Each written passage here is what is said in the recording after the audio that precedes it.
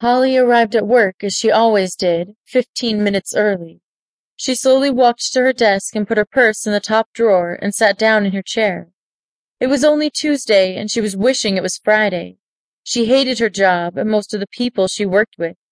Every single woman that worked there looked as if they had just stepped out of a fashion magazine, and she looked as if she'd stepped out of a Food Lover's one.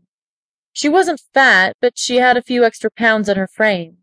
Holly did have curves, but they were in all the right places. She was 5'5" and 7 inches tall and weighed 166 pounds. That wasn't fat at all, but by society standards, she was overweight.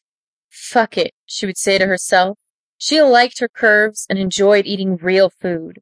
She enjoyed going out to dinner with her boyfriend and loved the fact that he let her eat what she wanted. There were times when they would use either whipped cream or chocolate sauce on each other before they had sex. Holly was very happy with her boyfriend and loved him a lot. She knew in her heart that they would be together for years and would one day be married. He called her and wanted to take her out on another dinner date. She was happy to accept, but also a bit confused. She told him that she wanted to start eating better and exercising more. She had a weight loss goal of 10 pounds, which was ideal for her height. He laughed it off and told her she was beautiful just as she is, and he wouldn't want her any other way. Holly giggled and said that dinner would be great.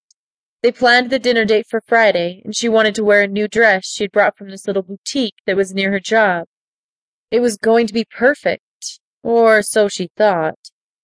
Then, at dinner on Friday night, her boyfriend decided to break up with her. Holly was destroyed. This was completely out of the blue, and she was confused.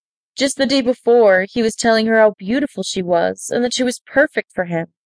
Then, when he told her why he was leaving her, she ran and puked in the bathroom of the restaurant.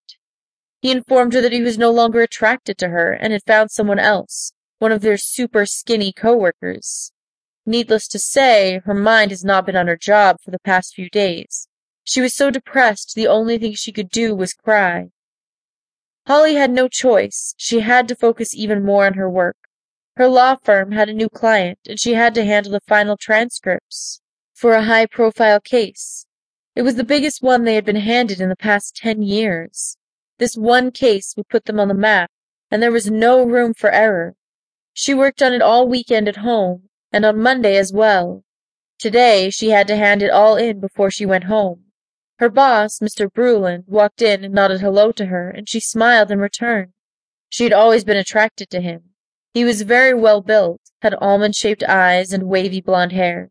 She would often find herself imagining that he would force her to have sex with him, that one day she would walk into his office and he would yell at her and tell her that if she didn't let him fuck her and dominate her, he would have to dock her pay or even fire her.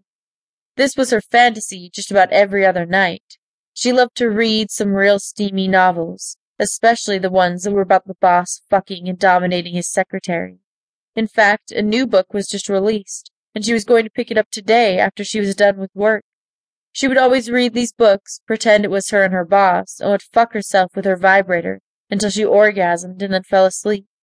She would always say that a man could never make her toes curl like her vibrator did. Holly, make sure you have everything finished and handed in before noon.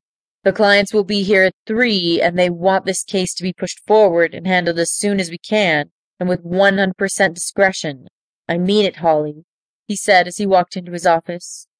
She snapped out of her usual sexual thoughts and nodded yes. Fuck, she thought to herself. She was only halfway finished looking over the file. She had to get her head out of her ass and get the paperwork finished.